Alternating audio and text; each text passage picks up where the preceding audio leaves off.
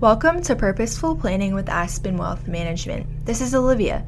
This week we're covering an important topic, creating a plan to retire with confidence. So let's get started. If you want to retire with confidence, have a plan.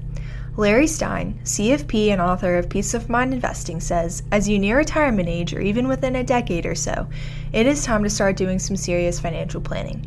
Retiring with confidence is to develop a plan that makes sense, executing it, and reviewing it at least every 5 years to make sure you're on track. Good advice. When it comes to retirement planning, we need to consider a number of risks, factors we know are likely to happen, and factors that could potentially affect us. This includes increased longevity, inflation, family responsibilities such as caring for parents, healthcare, and interest rates.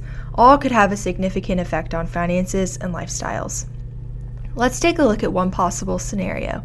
Stein says a couple with both spouses at age 65 today has a 50% chance one of them will live past 92 and a 25% chance one will live to 97, a lifespan during which challenges can arise.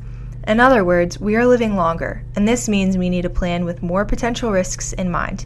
So unless you have serious health concerns or unfortunate heredity, basing your financial planning on a 95-year lifespan makes sense. Prudent investing is built on a single premise that's been time-tested through the Great Depression, 2 world wars, and multiple other major events. Yet it is incredibly simple. The grand premise: stock prices rise over time. So planning for retirement with this in mind means smart investing can put you at an advantage. Tune back in tomorrow to hear about setting goals for retirement. If you have questions or comments, please reach out to us at aspenwealthmgmt.com or on Twitter at aspenwealthmgmt.